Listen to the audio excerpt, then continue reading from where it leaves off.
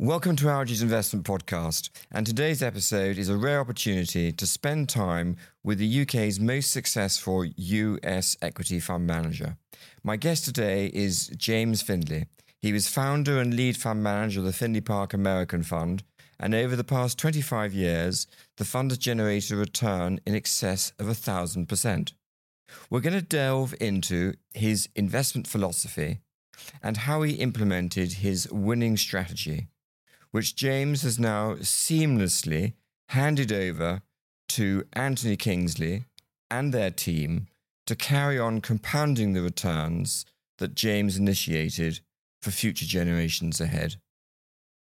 James, thank you very much for joining me today. It's an absolute pleasure to have you. How did it all start? How did you get into fund management? We started off, and my initial career at Foreign Clay was all about value investing. Because in those days there were normal economic cycles. Mm-hmm. And we're now in a period where there's so many uncertainties in the world. We're not in normal economic cycles. And we've got inflation picking up for the first time in most people's careers.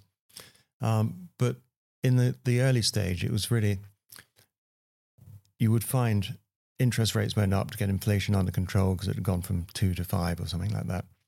And you knew that would bring the economy down at some stage. And the market anticipated the economy coming down. So you take the furniture stocks. America had a few very good furniture companies. And when people were really gloomy about housing because interest rates had gone up, all the furniture companies would sell at half their book value. People had been destocking. They hadn't really, no one was buying furniture at all. And you knew at some stage in the next couple of years, interest rates would start falling. Everyone wanted to get back into the housing sector and everyone would restock. So you got double ordering. And the same thing happened in the recreational vehicle business where you didn't have any competition from abroad, like Winnebago. So there's a certain amount of sectors that you just knew how they worked relative to the economic cycle. And that was just a very successful way of investing if you were willing to take a 2-year view or 3-year view. Whereas the market, mostly at that stage, everyone was looking at the next 6 or 9 months, believe it or not. There was a big inefficiency in the sort of, if you could take a slightly different time frame. So would it be fair to say that you're attracted to unglamorous rather than glamorous sectors? I think that's what it said at the beginning of my investment philosophy. We invested in the less glamorous part of the US stock market. But that evolved over time because you have to evolve with what's happening. And you probably remember Kirby Corporation. Yes. Which moved barges very, very slowly up and down the Mississippi. And actually, we were a little bit early getting into that company, but it built its earnings power right at the bottom of the cycle. And that's another important thing. If you can build your earnings power when your area is out of favor and buy back stock or buy up a major competitor. So you needed to be in the company within a sector that we thought was the best managed company. And in the downturn, they built their earnings power way more than anyone expected. So when it came out of the downturn, it surprised and you made a lot of money out of it as people got surprised. Oh, so you just said something really important there, which right. you just sort of skipped over. Yeah. You like to buy the best company in the sector. Is that what you just said? Yeah. So yes. We went through most of these sort of rather obscure sectors like barges moving up and down the Mississippi, yes. And worked out, who the smart guys in that sector were, who'd done the best over a period of time. There was another company called Mohawk, which we made a lot of money out of. It just made carpet. But there were big barriers to entry and there would be a lot of consolidation. And they'd been one of the best performing stocks in the whole market. And that sort of, I saw that sort of quite early on when they were already doing well. I worked out why is this company so good? And the guy owned 30% of it himself. He ran it like a private company. He was, every time there was a downturn, he'd buy back a lot of stock, buy up a couple more competitors, broaden his product line. And, when you're in a bad market, if you're comfortable that the guys that you're investing with are adding a lot of value, that's a great comfort. And what I've noticed over the years is there are companies that are run for the shareholders, and there are companies that are run to ramp up the earnings per share of the company, and often those earnings have been quite heavily diluted by options being granted anyway. Yeah. How much importance do you put on earnings per share versus maybe the cash flow generated as a multiple to look at? Is the cash flow more important than the earnings? Well, when I wrote that investment philosophy in 1988, it was all about free cash flow and what Warren Buffett called owner earnings. And so you've got to take into account the working capital, which doesn't get reflected in the EPS. Is the depreciation faster than it's actually depreciating? So you can do it for tax reasons, save you some tax. So we look at all the different aspects of the P&L and work out where the free cash flow is. And the free cash flow was really what we focused on right from the start. And no one else was looking at that, amazingly. And not really, no. Now everyone talks about it. Now everyone talks about it. Yeah. And actually, free cash flow yields are harder to, they've crunched down quite a lot over the last 5 years, I'd say. Yeah. With zero interest rates, they came down a lot. And there was we make adjustments for stock options and we look at the pension of every company we invest in. Most companies don't have the defined benefit pension these days, but we just make sure that there isn't a hole in the pension. So, General Motors at one stage was like a pension fund with a company attached, and you just don't want to invest in that type of company. And what about share buybacks? Do you like share buybacks? Yeah, no, right from the start, we always liked share buybacks, but and again, they weren't particularly popular when we wrote that back in 1988. And if you've got this leading company, as we were talking about, in a sector that's buying back a lot of stock at the bottom of the market, or just let's stick to buybacks, and are good at allocating capital. And you look at there's been a lot of studies done on buybacks, and it's amazing how many companies do it at the top of the market and stop doing it at the bottom of the market. And so we look very hard at whether they added any value by buying back. But we've always had about half the companies in the portfolio buying back their own shares. That's another comforting thing in a downturn, when they're going down and you're seeing that earnings power going up. That's quite a high percentage, 50%. That was, I'm not sure where it is now, but out of touch, but it was always about that level. It's a good safety net to know that the management have got the confidence to do that. Well, good capital allocators is that's what it's all about, at the end of the day. Yeah. When it comes to the investment strategy which you've implemented with the help of your team over the years, how do you define a quality company? Because you talked about value, and over the years, you've had to evolve the type of company you'd be able to buy because the market's changed. What does quality mean? Anthony distilled the 10 pages of investment philosophy I wrote in 88 down to 29 key points. And every new company that gets into the Findlay Park portfolio, they go through, and not every company is going to hit every point as good, but it can very quickly see where the the weak bits are. And then you think, well, it's obvious that's weak because that industry is never going to be strong in that area, but you can't hit all 29 points. But it gives you a very good, and the whole team, a very good picture of where that company comes out. And if you keep doing that over and over again, you keep refining, what are the key things. And I think, Charlie Munger once said, the single most important thing in analyzing a company is understanding the pricing power. And so that got, one of the top things. But it's like having margins that can move up over time. Are there peak margins? Are there peak earnings? There's like 29 different points there. And I had a look through them the other day, and I thought they were a rather good list. Actually, pricing power is quite it deserves a bit more explanation. How do you describe pricing power in English? We own a company called Martin Marietta, which is owned on and off for years, which is a rock company, and they've consolidated the quarries all around America. And you can't move rock a long way because the cost of moving it relative to the value of the rock. So it's a localized business, localized monopolies or oligopolies in some places. And the cost of the rock to the people using the rock is very small relative to the total cost of a building project. So they've got pricing power, and over the years they've been able to put their prices up much faster than inflation because it's a small portion of the buyer's total cost. And you could look at some of the great consumer companies like the Gillettes, the Coca-Colas, which I think their situation's changing. But for years, someone like a company like Colgate used to put its pricing up and up, and no one's going to stop buy their toothpaste because it's gone up 4% and inflation's 2%. But they get to a certain level where I think Gillette had 7 blades on its razor, and the price of buying razors was like too much of an individual's discretionary income. And suddenly $1 a month Shave Club came along. It did, didn't it? Yeah, and they undercut them, and you could just get it delivered to you, and it cost you $1 a month. And Gillette were charging you like $30 a month. So you can push it too far. And understanding where you are in that whole thing, and they Unilever eventually bought $1 a month Shave Club or whatever it was called. They had a great advertisement. Yeah, that's great. So I that's a lovely explanation of what pricing power is. You talked about small mid-cap companies. Is there in your experience of managing money, is there a sweet spot in the US equity market of where there is a thick rump of businesses that are in the right sectors, that are interesting, that have a market capitalization between X and Y?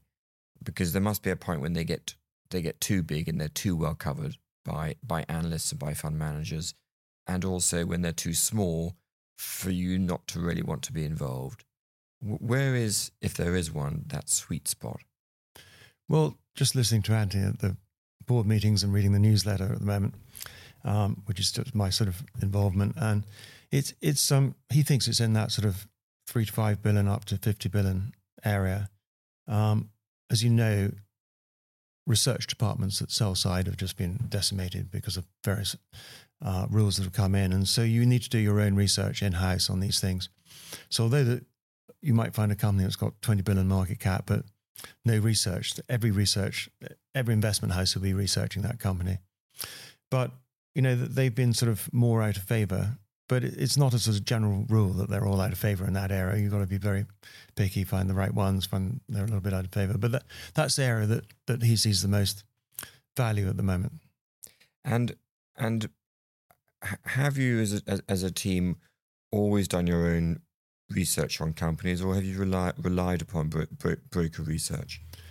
Well, I was a bit odd in the fact I just never really bothered with broker research and or broker or salesman, because I was always trying to find something that could double in 3 years with no risk, but all the research is about what's going to happen over the next 6 or 9 months, and we just were never very compatible. And I sort of nosed around, and you went to the Berkshire Hathaway annual meeting, and you met other people there, and you just picked up ideas. And if you just kept reading and looking around, there was a lot of really smartly managed companies in the American market, which didn't really need equity capital. And but that's where I sort of found my ideas, and the portfolio that I had probably didn't look like many other people's. And different people use brokers a bit more out of the team. So it's just a bit of a mixture, actually. But now it's mostly increasingly done in-house, and we're sort of wondering whether, how much brokerage research we need, and that's been cut back a lot over the last few years. I love because there's a big team there. I love that line. Looking to double your money over 3 years with no risk. I mean, that is the Nevada, isn't it? Yeah, but if it doesn't move for 6 months, it wasn't a problem. Yes. But for most people, that is a problem. So that's how I tried to look at things, and it makes investing a bit more relaxed as well. Because time's on your side. Time bails you out. Yeah. Particularly if you've got smart people running the company, because they do things you don't expect that aren't priced in. How is the US unique to the rest of the world from a investor's perspective?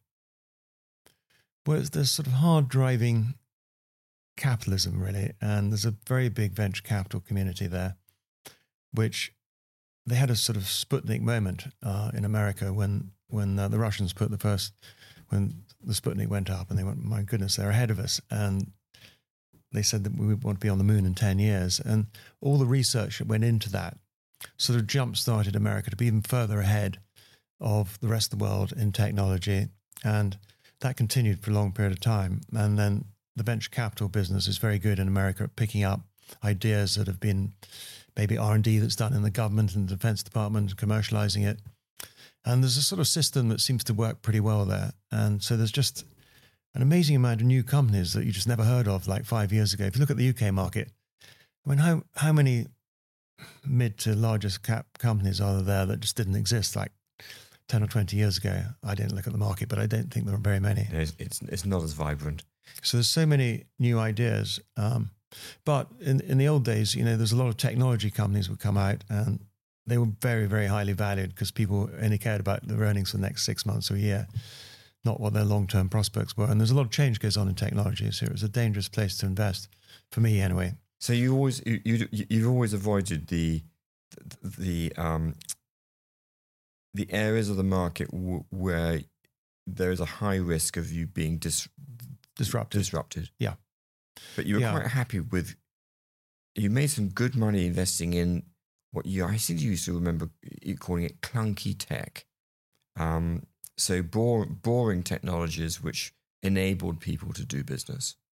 Yeah, the picks and shovels that go into, and I think Anthony was talking about in the last newsletter, the picks and shovels that sell products that go into AI, not trying to make a bet on the artificial intelligence company that's going to dominate the world because it's hard. And so Texas Instruments and Analog Devices are two companies that make thousands of tiny analog semiconductors, and they've got a huge portfolio of those. And they've got a long life because they're small components that go in, and it doesn't make sense for a big company to get into that area. And they've been fantastic investments over the years because semiconductors get used more and more in things, but they're not at the cutting edge. And when I was asking a second ago about the uniqueness of the US market, I was trying to sort of probe into the US's ability to have mini cycles. It's very regional, unlike Europe or the UK. It must throw up different opportunities at different times in a way which other markets don't. Yeah, probably not so much now, but over the years there's been a few instances when, Texas boomed when the oil price went up in the 70s. And it was just like boom town, and the rest of America was really suffering, actually. And all the banks went bust, apart from a very boring bank in Austin called Cullen Frost. And I, being a natural contrarian, I sort of went down to Texas and spent a couple of weeks there in the early 80s. And there's some really good companies. All the local brokers have gone bust. In those days, the local brokers who cover all the local companies. The world's changed a bit.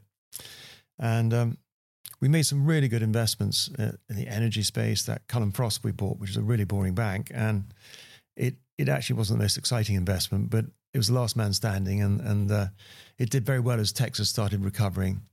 There was a radio broadcasting company down there we made a lot of money out of called Clear Channel Communications, which wasn't so much related to Texas, but no one covered it because it was Texas and no one bothered going down there. So we found a really interesting bunch. It's a very entrepreneurial state as well. So a really interesting bunch of companies down there, and made a lot of money out of Texas. And I remember going to see a geothermal plant being built by a company called California Energy in California. And they were trying to build a second one. And I think it was a Mojave ground rat. There were 3 of them on the site, and they said, you can't build it. And these people were just pulling their hair out saying, it's a disaster doing any sort of business like that in California. And I just looked into that, and a lot of people moving out into the Rocky Mountain states. And I spent, 2 or 3 years going down all the Rocky Mountain states, finding interesting investments there. So there were opportunities in the past, but that was probably more smaller cap. I suppose also, you've often referred over the years about the fact that cheap labor is available elsewhere in the world, which is a disbenefit to the US. But of course, the US has its massive benefit of cheap energy. Yeah, and that has that played into your hands in the past? Once fracking came in, which was again some R&D done by the government on a long shot that someone picked up and started doing it, America went from being dependent on the Middle East to being independent. It doesn't mean to say they got cheap energy because it's a world price really, but they went from about 5 million barrels of oil a day in probably 2005 until 2015, they were up at 12 million barrels a day. So the biggest Game increase. changer. It's a game changer, yeah. So a lot of chemical companies were in a very good position with cheap feedstocks, and particularly gas, because they were drilling for oil and the gas was just sort of excess, and it was often flared off in those days, actually. So it made a big difference to America, and we tried to sort of stay on the front foot and understand which company is going to benefit from that. And which have been the sectors that have been your home runs? I think media, as I mentioned a moment ago, I sort of saw what was happening with cable television very early in my career, and America was starting up, and it was all based in Denver with a guy called John Malone, who was subsequently, there was a book called The Cable Cowboy written, which is actually very good reading, about how he built up the cable television business. And in America, there used to be like 4 broadcast stations, and that was it. It was free over the air. And suddenly cable started up, and it cost a lot of money to put it in.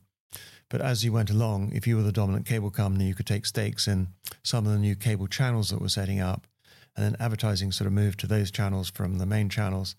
And John Malone was like a financial engineer and a proper engineer, and was very good at not paying tax because he was investing so hard. And he had a company called Liberty Media, and it had different spin-offs and different bits of it. And by going and seeing him and listening to him, you sort of saw other opportunities in that sector. And so particularly in the year after we started in 1999, I made an enormous amount of money in the media sector, which is very good, when you're starting a new fund.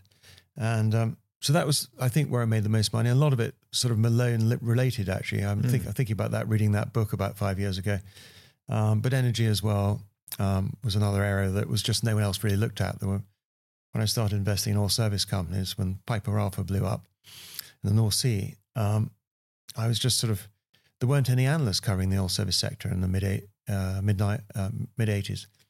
And so I went around to see all the oil service companies, and you can see they consolidated. It was America, some of them gone bust. They come back with no debt. And there was a lot of opportunities there, and not many people looking at it.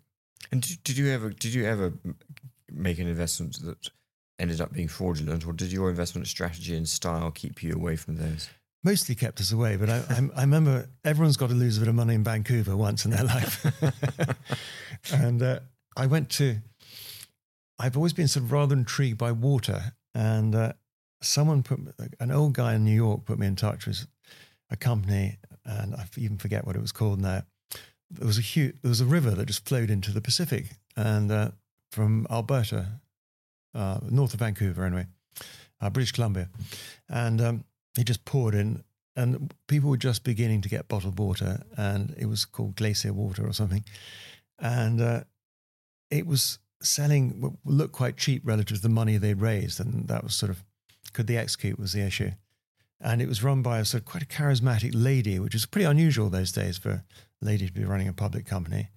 And I went over there and saw them, and they were having a bit of trouble with the cleansing of the water or something like that. And we put a bit of money in because Foreign Claim used to have a Pacific fund, and I had to run the American side of it.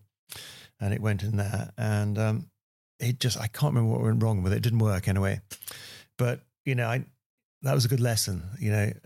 It was just too much of a startup. It was like probably 40 years ago. I can't remember all the details about it. But that's the one that comes to mind always. Is it ever worth paying a premium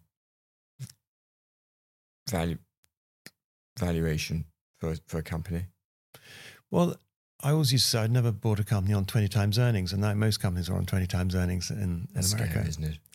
Yeah, but it's a different world. Now, I think because of the uncertainty of the different outcomes we have at the moment, paying up for a really strong franchise, I just think is a good idea, actually.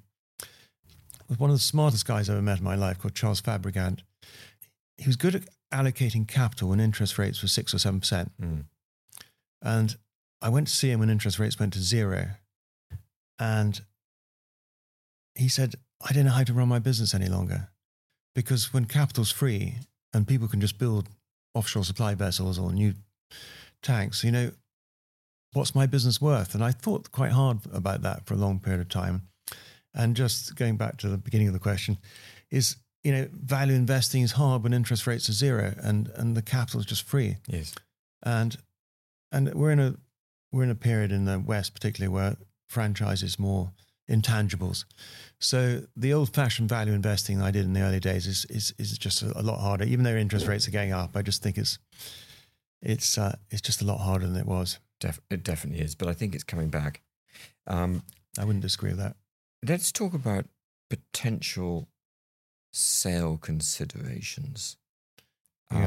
When is it that a company just begins to flash amber to think about selling it? Because you're a very patient investor. You're quite happy to have that stock in the portfolio for quite a long time. But you've always been pretty brutal about selling it when you think the job is done. What is it that gives you that nudge to kick it out? Well, first thing I always used to look at was just incremental margins, and is that changing? So as sales rise from last year to this year, what was incremental margin last year? What's it this year? And people don't necessarily look at that. But if that begins to deteriorate a bit, it means that the margins are topping out. And generally, companies with rising margins their share prices go up. But if that begins to change, it's a sort of big warning flash. And we'd look at a lot of the accounts and just when you go through free cash flow, things sort of pop out. And you just sort of begin to think this doesn't quite seem as how it was before. Every company's a little bit different.